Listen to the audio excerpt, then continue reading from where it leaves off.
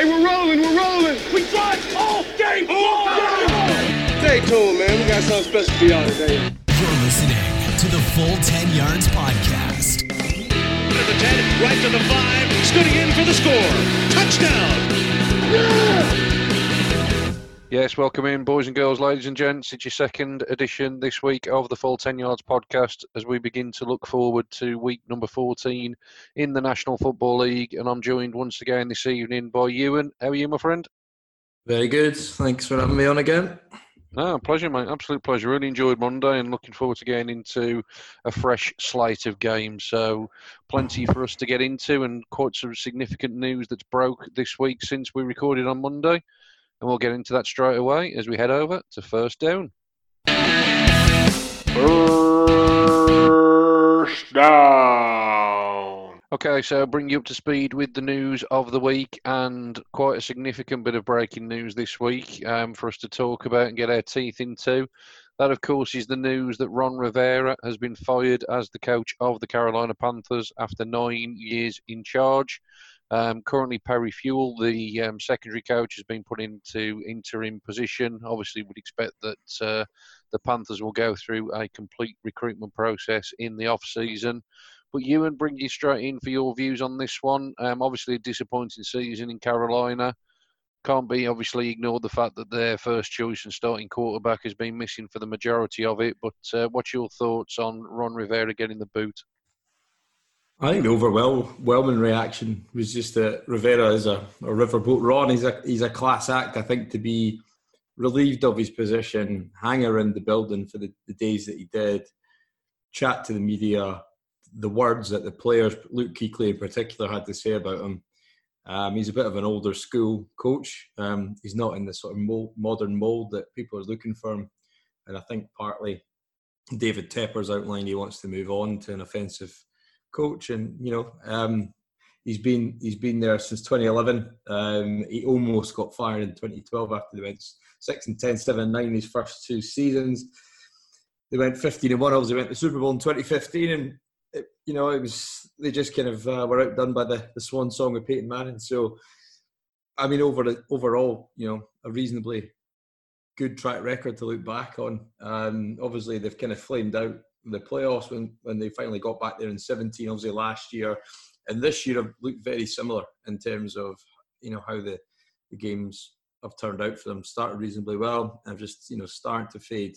And if you lose your franchise quarterback and put an undrafted or a unheralded prospect out of college in Allen and at quarterback, I don't really know what the ownership was thinking, but like David Tepper, he's a gambler and he's won money in investments, and that's where he's built his billions. And obviously he's looking to make changes, and just he's looking to move the training facility to South Carolina.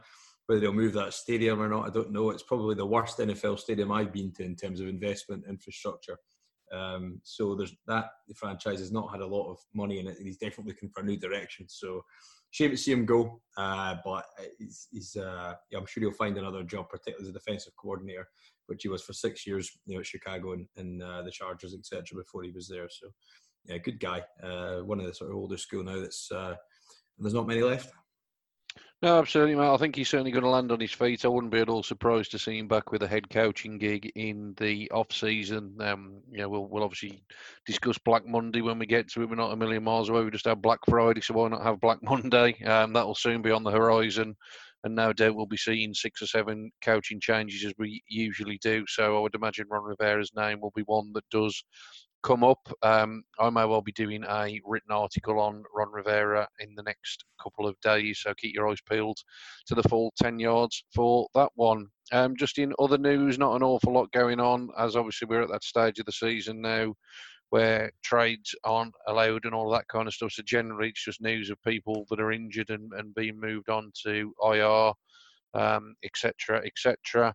And in terms of this week, just a couple of names of players that potentially are big names for the teams that have lost them. CJ Mosley has gone on to IR for the Jets. He was obviously a prized off-season acquisition. Mosley was playing well for that defence. He struggled with injuries in the latter half of this season, though, and he's now officially moved on to IR.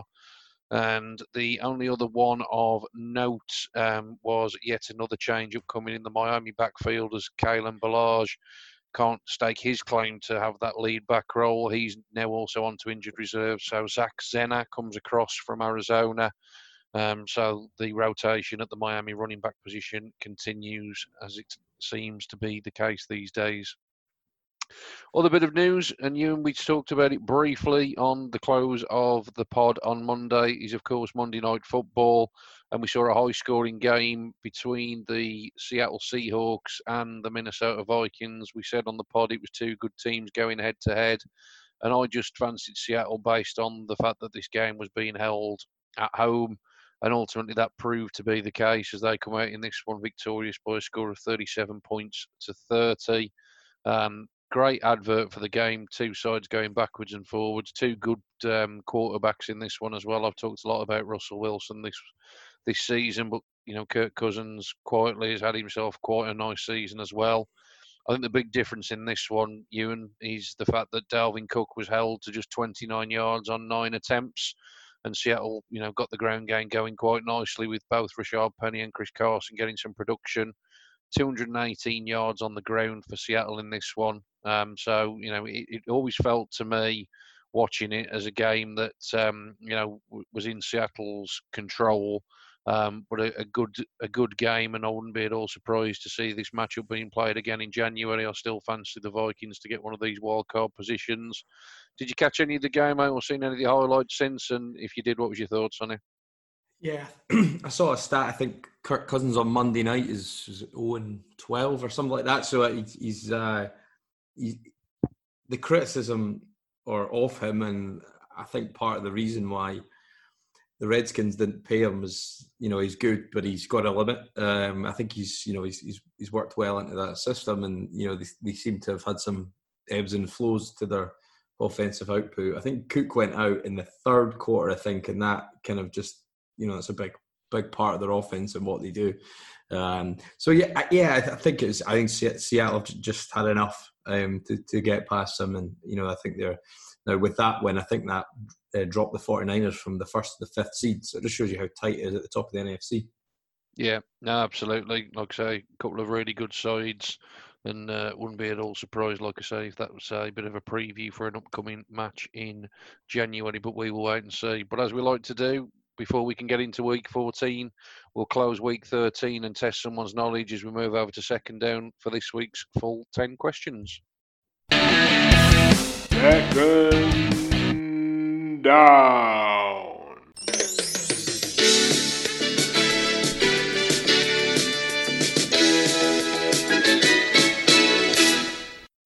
So here we go with this week's full 10 questions, and one I'm personally looking forward to immensely, as I'm delighted to be joined by one of my regular co-hosts, Mr. Lawrence Voss. How are you, my friend? Not too bad. Just had to wheel my daughter's Christmas present round to her neighbours in the dead of night. So, excuse me being a bit out of breath. It just looked a bit dodgy. Walking around with a brand new bicycle and sticking it in someone's garage. So, other than that, all good. Jolly good, mate. Jolly good. It would have been even funny if you'd have been riding the bicycle, mate. That would have been a picture I would have liked to have seen on the WhatsApp group. You obviously are the regular author these days of the Takeaways piece, so I'm assuming you're feeling confident about your Week 13 knowledge. Yeah, about as confident as the Cincinnati Bengals, probably. Oh dear! But then again, they did win, didn't they? So they did indeed. Snap that 13-game losing streak. So there we go. Yeah, so there's hope for everybody, mate. I'm sure you'll do fine. I obviously don't need to explain the rules to yourself, mate, but just for anyone listening to the first time, 10 questions against the clock. So the time will be a tiebreaker if you end up tied with anyone else that's taken on the weekly challenge. So are you good to go, my friend? Yeah, all ready. Cool. Right, pens and papers ready at home. Here comes this week's full 10 questions. Question 1. What was the highest scoring game in Week 13? That would have been the Dolphins and the Eagles, 37-31. Question 2. Which team scored the least points in Week 13? The Sam Darnold-led New York Jets with 6 points. Question 3. Did Lamar Jackson have more yards rushing or passing against the 49ers? Just a tiny bit more passing, I think. It was his 4th 100-yard game, breaking the NFL record, but I think he just squeaked over it in passing. Question 4. How many receiving yards did Robert Woods have for LA against Arizona? Was it 172 or 192? 172, I'll go for. Question 5. Name 2 of the 4 Texan players to have a receiving touchdown against New England. Kenny Stills and Duke Johnson. Question 6. How many touchdowns did Aaron Rodgers throw for against the Giants? 4. Question 7. Which Chargers defender was flagged for PI in the final seconds against Denver, setting up the Broncos' game-winning field goal? Oh, you've got me there. Let me think. I'll just go with Melvin Ingram. Genuinely don't know that one. That's a total guess. Question 8. Did Washington have more rush yards or Carolina more pass yards in their Week 13 matchup? I would hope that the Redskins had more rushing yards because Adrian Peterson went for 99 and Darius Geis went for 120-something. So I'll give it to the Redskins. Question 9. Who caught the only touchdown for the Jags against the Bucks? Oh, God. Jags against the Bucks. What's his name? D.D. Westbrook. And finally, question 10. Within 20, how many points were there scored in the combined Sky TV games from this week? Oh, the Sky games. God, there we go. So 60, 70. Go with 290. Okay, stop the clock. 2 minutes and 31 seconds. How did you think you've done? Hopefully 7. Anything over 7, I'll be happy with. Okay, I do love the fact that you give me the stats for the questions as you answer them, mate. I think you've done pretty well. So let's go back through them. Question 1: highest scoring game in Week 13. You are correct. It was indeed Miami versus Philadelphia with a combined 68 points. Which team scored the least points in Week 13? Again, correct. It was the New York Jets with a lonely 6 points. Question 3, did Lamar Jackson have more rushing yards or passing yards? Again, spot on, mate. Just in terms of passing yardage, he had 105 passing yards and 101 rushing yards. How many receiving yards did Robert Woods have for LA against Arizona? It was indeed 172. Big game for Robert Woods, returning from injury. Question 5, name 2 of the 4 Texans players to have a receiving touchdown against New England. You gave me 2 of the 4 in Duke Johnson and Kenny Stills. The other ones you could have had were Darren Fells or Deshaun Watson himself on that lovely trick play that they drew up. Question 6, how many touchdowns did Aaron Rodgers throw for against the Giants? It was indeed 4. Question 7, the Chargers defender flagged for pass interference in the final seconds to set up Denver's game-winning field goal. It wasn't Melvin Ingram, it was Casey Hayward. Okay. Fair play. Question 8, did Washington have more rush yards or Carolina more passing yards in their Week 13 matchup? It was indeed the Redskins getting it done on the ground. 248 yards on the ground compared to 213 through the air for the Panthers. Question 9, who caught the only touchdown for the Jags against the Bucks? It was indeed D.D. Westbrook. And the final question, how many points combined were there in all the Sky TV games? I said within 20. You were just outside that, I'm afraid. You said 290. And the actual answer was 332. So you were 42 away, my friend. Oh, dear me. A very, very reasonable 8 out of 10 with some stats thrown in. I would expect nothing less from you, my friend. Are you satisfied with 8 out of 10? That'll do. Yeah, I wanted over 7. So I've made a bit of a spectacle of myself the first time round. So getting 8, I'm a lot happier. And Sean, just because it's you, I've got a little extra stat slice at the end of this for you. You may or may not know this, that the Browns have not won 4 consecutive games in the past decade. I was going to say they haven't won 4 games in the past decade. That sounds more like it, mate, let alone 4 in a row, the way they played on Sunday. Good Lord. Well, that's perked me up now, Ed, mate. You always wowed me with your statistical prowess, Lawrence, so thank you ever so much for that. That's put me in a great mood for the rest of the podcast. Right, I will no doubt be catching up with you again soon, my friends, so take care and thanks for taking part. No problem. Always a pleasure. Cheers, buddy.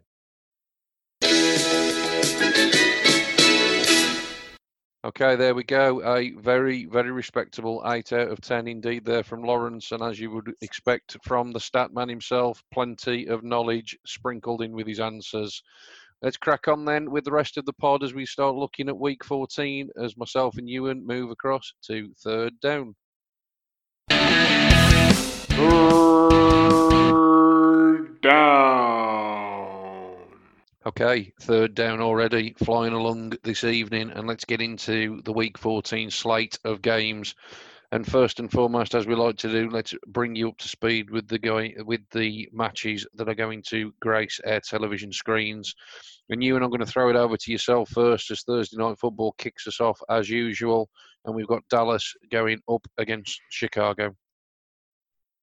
Yeah, 2 6-6 teams, Thursday Night Football, 2 good defences, 2 questionable quarterbacks or quarterbacks that have got questions hanging over them this season. So I can't see it being a high-scoring affair. Obviously, the Cowboys, you'd think, looking at 2 6-6 teams, you'd think probably not much chance of the playoffs. But with the East being the way it is, the Cowboys have got a chance to potentially put themselves out in front, at least temporarily, in the division, because nobody seems to want to try and grasp that.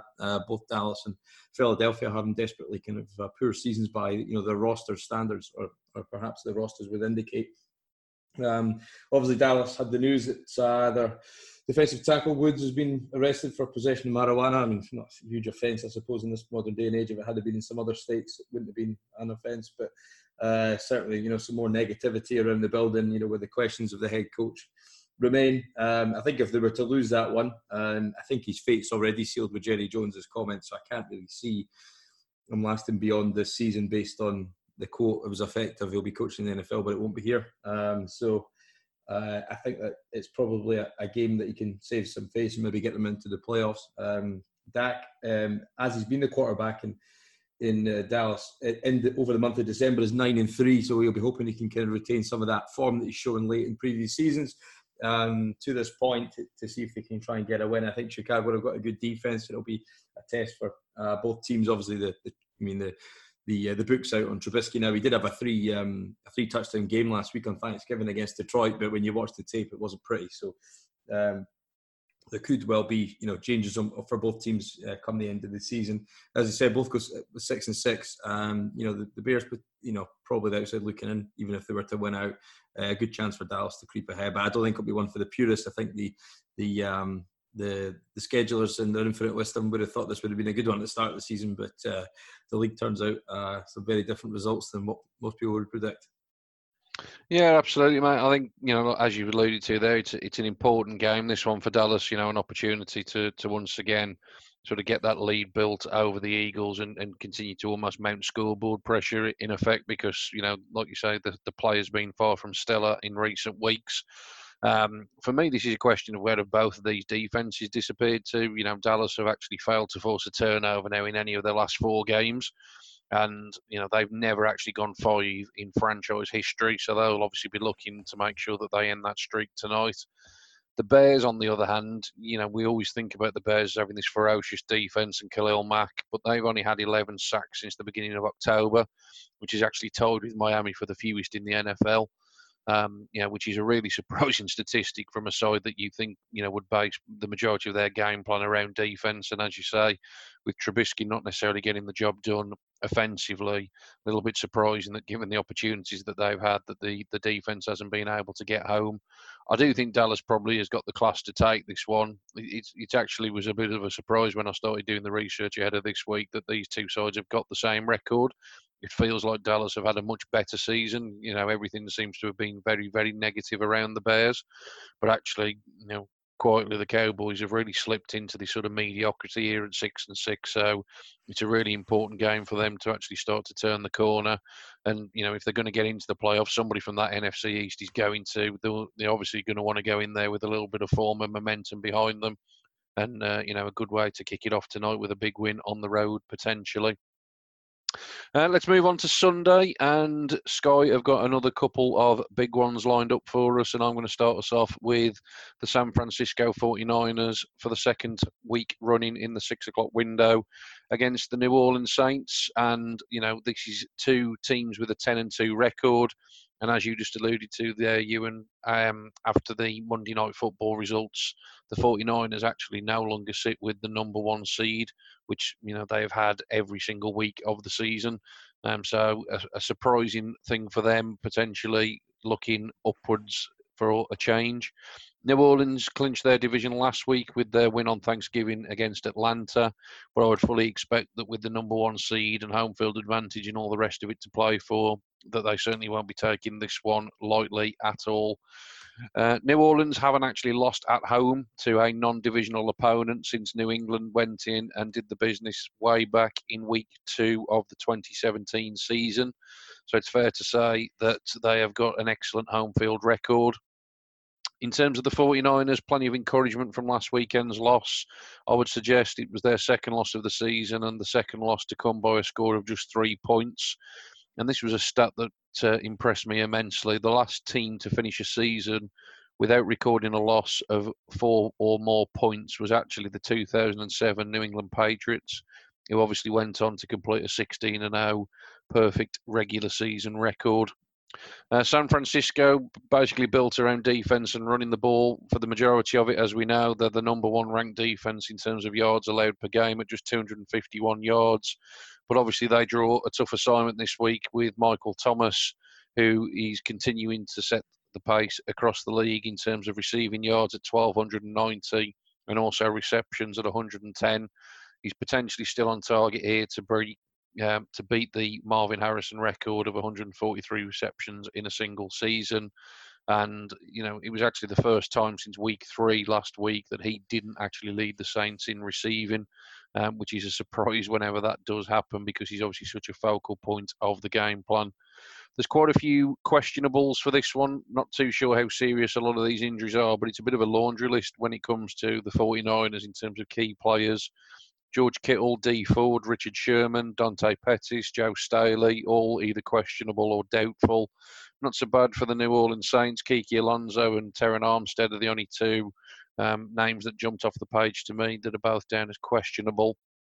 The Saints are actually favoured to win this one by 2.5 points by the bookies. And I think that's probably a fair reflection based on the fact that, like I say, this one is at home.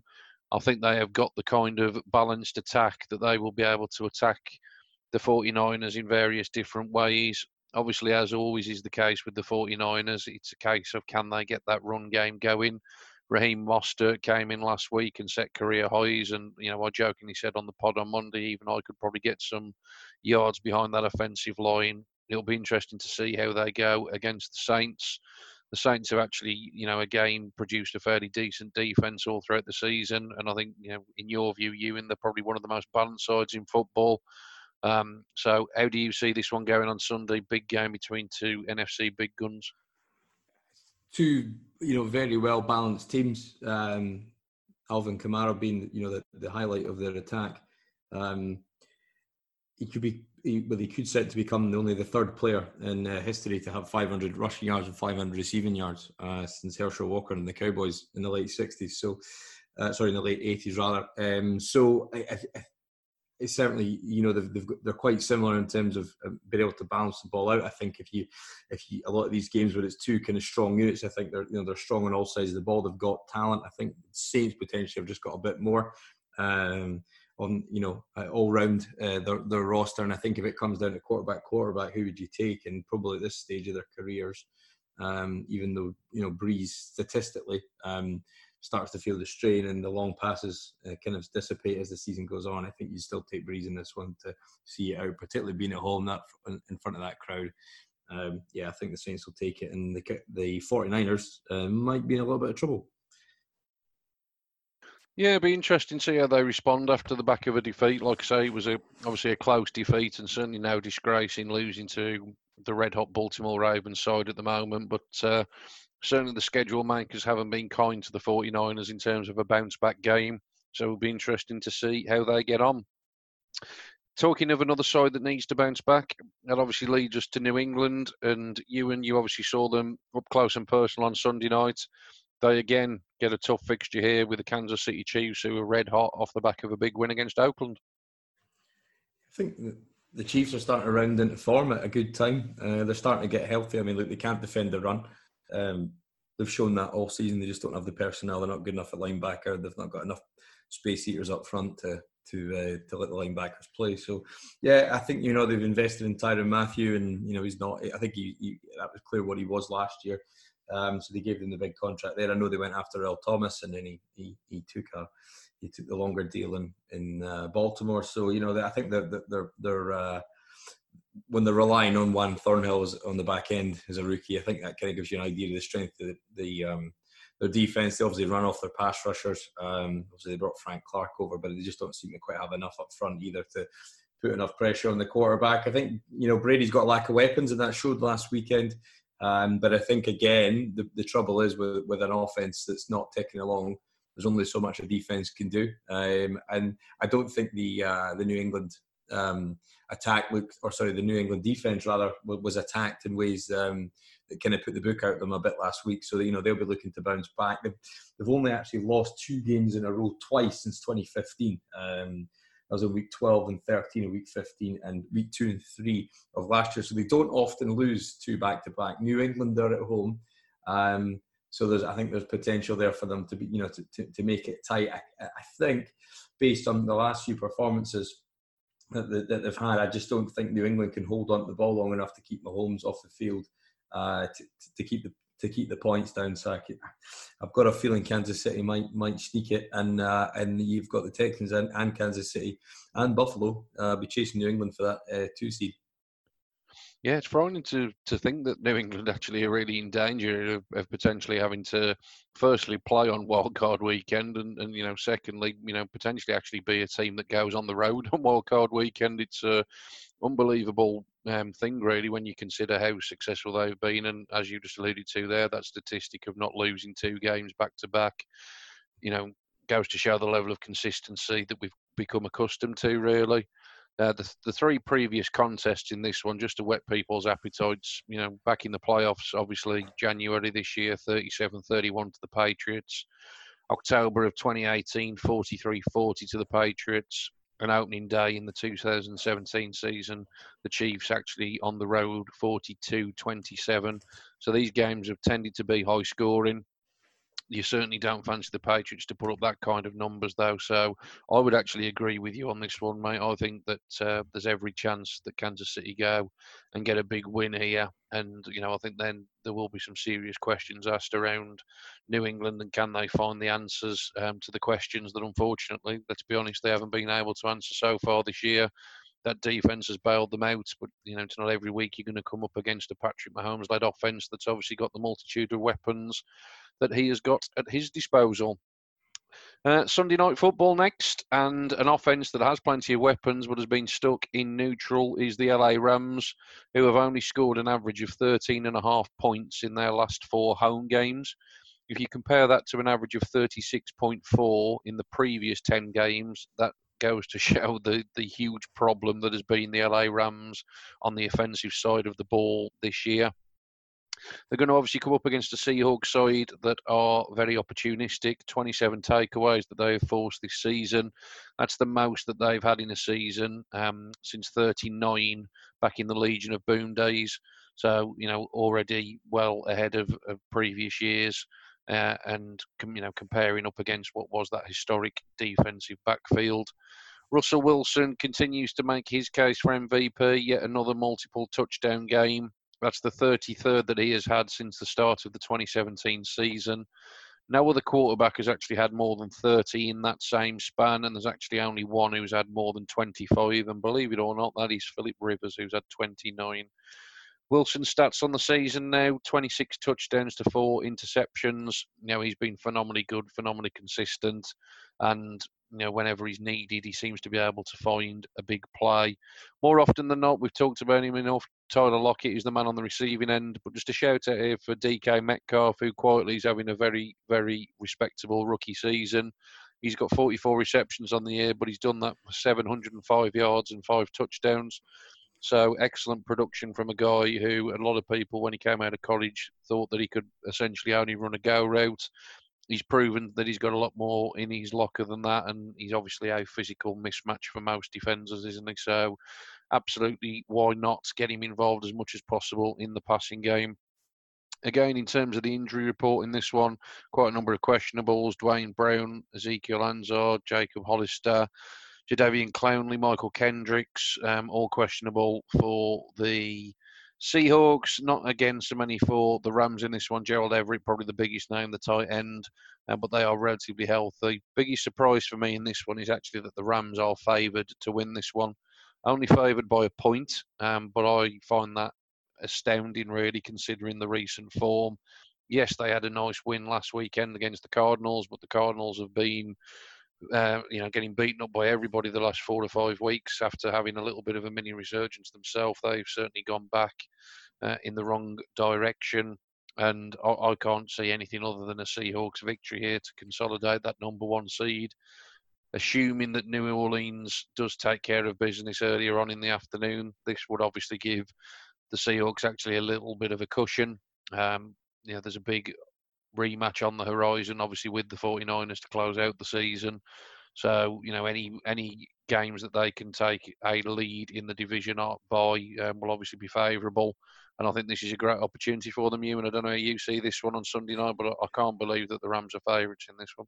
Yeah, I mean, they put up a good performance last week, the Rams. I don't know if that's more of an indictment of where Arizona are at this stage of the season versus being, back to form. I think, they've obviously lost pieces, the Rams, and they've not played well. But I mean, I think as a total roster and the players they've got, they've not been quite as bad as they've been made out to be. Look, I think Russell Wilson in that offense, he carries that team, and they'll probably find a way to sneak it. I think it will be close because I think the Rams are definitely going to have a bit more belief about them in terms of offense than they have done.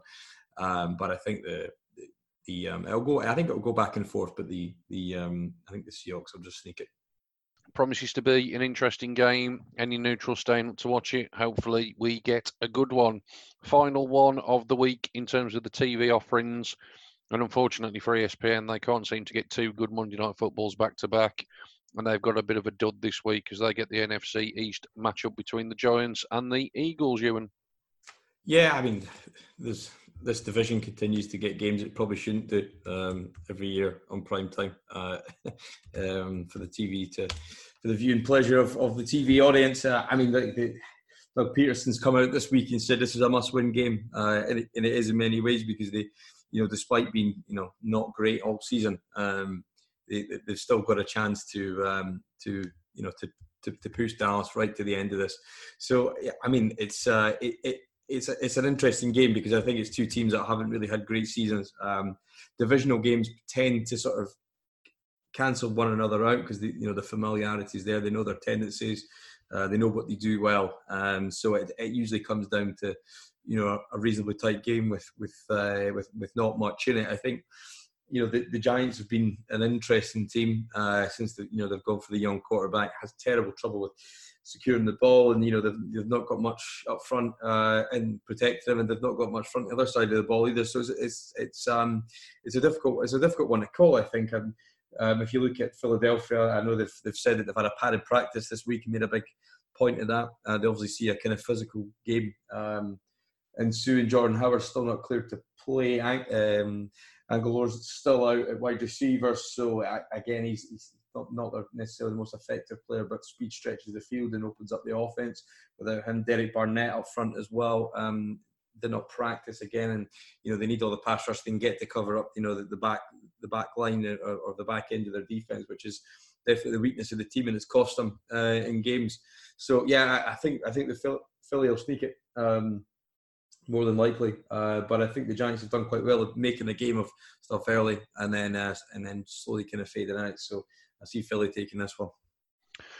Yeah, I kind of hope for New York's sake that Philly actually do, because obviously one of the things to look out for in this one is obviously it's likely that Eli Manning is going to be back under centre, and I think the worst possible thing is that he gives the Giants a spark, and if they go on a sort of 3 or 4 game winning run to close out the season, I don't think that anybody's going to be happy if Eli Manning starts under centre next year for the Giants. So be interesting to see. I think they'll have a different head coach next year. I can't see.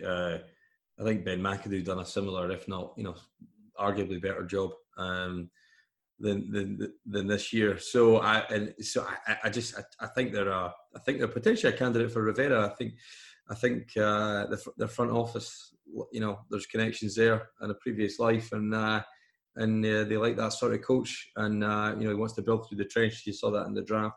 They've still got more rebuilding to do. Obviously gave away their franchise, face of the franchise player last year, and Beckham trading them out. So they've got picks to fortify their roster further this year. So I think it's a reasonably attractive job. But yeah, it'd be interesting to see if Eli comes in and is able to actually give them a spark, because he certainly looked finished last year, and he looked finished at the start of the year before he got on bench. So I wouldn't be surprised if we see Jones back under centre before the end of the year. Yeah. Interesting to see how it shakes out. That's your TV games done and dusted, so we'll move over to fourth down to have a quick whiz through the rest of the offerings. Fourth down. Okay, obviously no bye weeks, no Thanksgiving, nothing like that. So a full slate of games to quickly whiz through here. There's only a couple again that we've probably deemed both sides have realistic playoff chances and implications on the fixture. So we'll spend a little bit of time on those, but we'll whiz through the rest of them. And I'll start us off with the Battle of Ohio, the Bengals against the Browns. Bengals obviously off and running in the win column last week as they defeated the Jets. The Browns clinging on by the finest of margins. I think it's a 6% chance, according to bookies, of a playoff possibility. As Freddie Kitchens has said this week, they have to control their own business first and foremost. I would expect the Browns to turn this one back into a win and move to 6-7. Dolphins, big win for them last week. The tank never actually has materialised. They've now got 3 wins on the board at 3-9. And they travel across to the New York Jets. The Jets, who had been encouraging for 2 or 3 weeks and then laid a complete egg last week against the Bengals. So it'll be interesting to see how they bounce back at home. Colts and Buccaneers. Colts still realistically fighting within that division and wild card, although they obviously need to start getting some wins on the board and pretty quickly as games are starting to run out. Buccaneers generally a bit of a fun team to watch for the neutral. Depends what Jameis Winston turns up, obviously. Is he due some interceptions? More than likely if he had a good game the week before. So potentially a high-scoring affair down in South Florida. Probably going to be the best game weather-wise this weekend. The Redskins, Lawrence's beloved Washington Redskins, riding high on a 2-game win streak, go across to Green Bay. And I would imagine the win streak comes to an end here as the Packers obviously at home at Lambeau. Packers with an opportunity to extend their divisional lead over the Minnesota Vikings in that one. Carolina Panthers, Atlanta Falcons. Panthers obviously minus Ron Rivera travelling across to Atlanta. A lost season for both of these franchises now. It's all about building for the future. The Falcons have got some real issues that they will need to address. They've got a lot of cap invested in a small number of players. And obviously for the Panthers, they'll be looking to see what they have got on the roster for any prospective new head coach that's going to come into the building during the off-season. Detroit and Minnesota. Detroit 3-8-1, got off to a fairly decent start this season. We're undefeated after the first 4 games. And as you can see, now losing 8 in a row. They will go against the Vikings, who obviously come off the back of a Monday Night Football performance in Seattle that was encouraging despite the results. They lost it 37-30. Fully expect the Vikings to get back to winning ways in this one. And I think Matt Patricia may well be another one of those head coaches looking for employment come the off-season. Broncos and Texans. Ewan, I'll come to you for this one, mate. It's only fair as you're a Texans fan. So what should we look out for in this one briefly? Well, it's the revenge game for two DBs. Kareem Jackson, who was unfairly, I think, let go. And the Texans infamously did not even give him a call after spending 9 years with the franchise. First round pick out of Alabama. Faded as a corner, but definitely has a role in the league as a safety. Probably one of the elite, tacklers in the back end of a defense. So he comes back into Houston. And Bradley Roby, playing at cornerback last week, picked off Brady twice. One was pulled back for a soft PI. Had a great game, sacked Brady as well last week. So he's looking to prove himself on a 1-year deal that he got from the Texans for $10 million for this year. So I think it'll be an interesting game. Locke came in last week, potentially has got that initial uplift that you can give an offense. I think it'll be a tough game. They run the ball well, so the Texans will need to get back to running the ball themselves and balance out the offense. Von Miller still dealing with a knee injury, TBC if he'll be back, but I think the Texans should have too much on offense for Denver on this one and get up to 9 wins. Yeah, I would agree with that, mate. Elsewhere in your division, you've got the Jacksonville Jaguars. They're hosting the Chargers, 2 4-8 sides. And Minshew back for the Jaguars. I think that's the right move. They need to really understand if they've got anything there to move forward with in the off-season. Nick Foles potentially becomes a big trade chip that they have at their disposal. Is anyone going to be willing to part with that contract? Maybe the Chargers will be in the market for a quarterback. Philip Rivers certainly not looking particularly great this year, and the Chargers seem to find ways to lose close games more often than not. So it'll be an interesting game in this one, although, again, two sides looking, just to get to 500 on the season as the best that they can do. And the final game we're just going to briefly touch on is the Steelers, currently sitting in the final wildcard spot in the AFC at 7-5. They go on the road to the Kyler Murray-led Arizona Cardinals. As we've just been talking about, the Cardinals seemingly have lost their way a little bit in the last month or so. The Steelers continue to defy the odds, considering all the injuries that they have in the skill positions, and obviously Duck Hodges in at quarterback. Hodges played particularly well last week, certainly after the first quarter. He's got a nice deep ball on him, and he had the ball out plenty of regularity. So, I'd look for that to be, part of the game plan this week against the Cardinals defense that outside of Patrick Peterson doesn't exactly have a stellar lineup of cornerbacks. I think the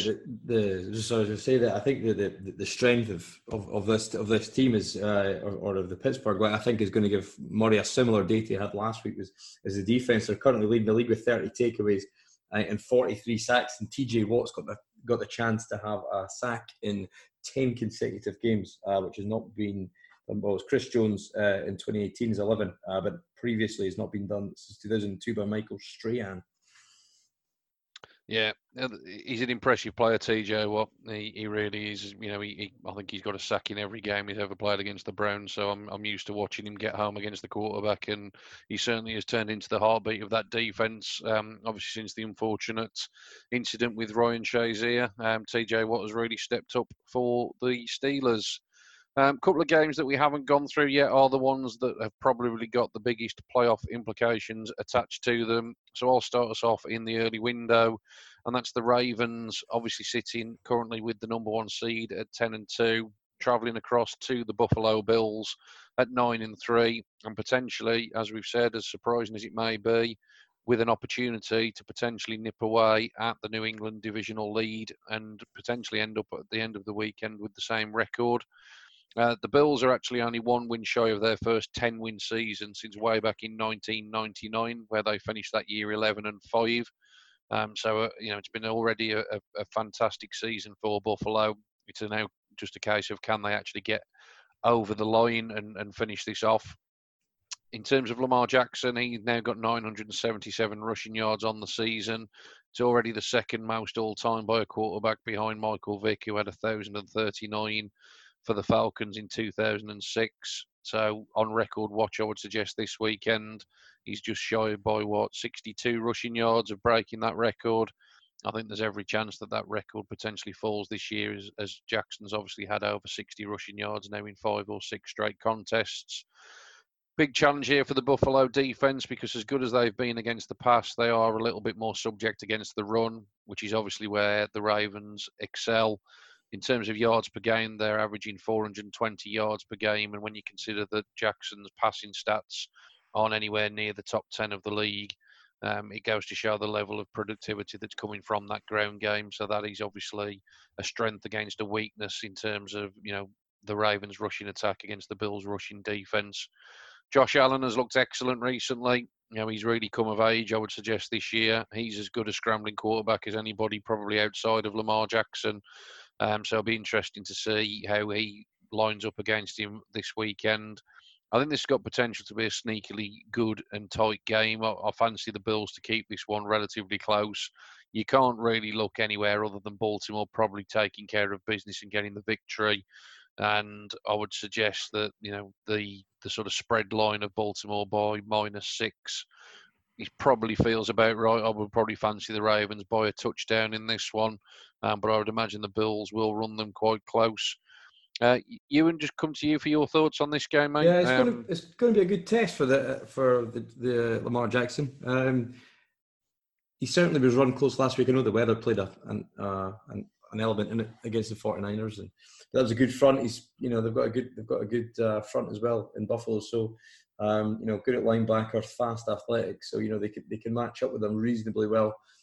Compared to some other teams. So yeah, I think it'll be a tight game. I think Buffalo are one of the form teams in the league right now. So they've defied expectations in many ways. They've been more productive on offense than people potentially thought they could be, and their defense has got better this year. So yeah, it'll be a close one. But I think Baltimore, as the game progresses, will start to pull away. Yeah, it'll be a good watch for anyone watching that one on Game Pass.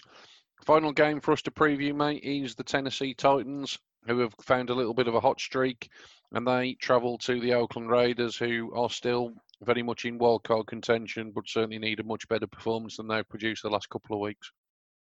Yeah, they've not looked great. I mean, they lost to the Jets, they benched Carr in the fourth quarter, and then last week against Kansas City, they didn't look good either. So there's that definitely seems to be a downturn in their fortunes. I think Gruden had done a fantastic job with the roster that they put together, but it's really young players that are the best player on it. And I think Gruden's got a tendency to go for names that were good years ago, and they've had a bit of turnover within the team. Obviously, I think it took them a while to get over the pre-season drama of Mr. Brown that caused them a lot of distractions. Tennessee are a formed team, 3-game winning streak at the minute, averaging 36 points a game in the last 4 weeks. So it'll be interesting. Tannehill, his passer rating, I think, is the highest in the league since week 14. But I just find with Tannehill, there's probably too much. There's too much water under the bridge to know what he is as a quarterback for it to continue. I think you see guys like Fitzpatrick have good game stretches every week, and then the film's out 3 or 4 weeks and teams catch up to them, and there's that regression to the mean. And Oakland have not got many games left in front of that crowd, and it's a hardcore fan base. And when they beat the Chargers on that primetime game, you saw what it meant to the fans, and they put a huge performance that night. Albeit the Chargers haven't been that great, but I think I've just got a feeling Oakland are going to bounce back this week and sneak a close one. Yeah, that'll be an interesting result if that one comes down. It feels like an awful long time ago now, doesn't it, since we had all the shenanigans with Antonio Brown back at the start of the season. And I think the Raiders have probably outperformed a lot of people's expectations to even be sitting at 6-6. I would be surprised if they get this one. But then again, with that being said, just when you think the Titans are a team that you can rely on, they often do go and put in a performance that comes out of nowhere that makes you think, well, actually, they're not that good actually overall anyway. They are very much a middling team, and you can pretty much expect they will finish somewhere between 7-9 and 9-7, and they are probably on pace to do that yet again this season. Right, that's a pretty full slate that we've gone through there, mate, and that is the 2-minute warning. That's the 2-minute warning. Okay, just a quick 2 minutes to wrap up where we are at full 10 yards and get you up to speed with all the different content that is available for your listening and viewing pleasure. Tuesday saw the college football podcast drop. Please go and give it a listen if you haven't done so yet. Get up to speed with where you are going to be for championship weekend in college football, as the regular season has already come and gone. Obviously, the bowls will be coming up in the next few weeks, but this weekend sees the championship games decided.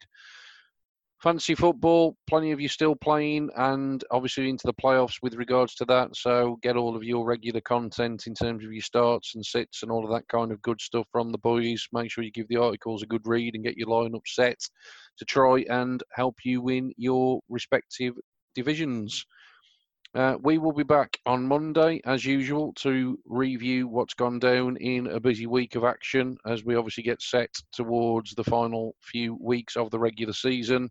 Next weekend, we'll actually see some games staggered across the weekend. There's some Saturday night football, I believe, is also on the slate as we get very much towards the business end of the campaign.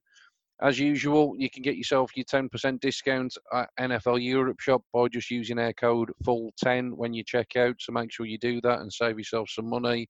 You've still got time to get your Christmas presents ordered. Trust me, you will get them as long as you don't have anything personalised. Everything is pretty quick in terms of delivery. That will wrap us up for this week. So, Ewan, thanks again for joining me, my friend. Oh, thank you for having me. No, absolute pleasure, mate. So all that's left for me to do, as usual, is sign off by saying, in the great words of Kevin Cadle, it's bye-bye for now. Bye-bye. Thanks for listening to the Full 10 Yards podcast. Follow us on Facebook or Twitter at Full 10 Yards. Or email the show, full10yards@gmail.com.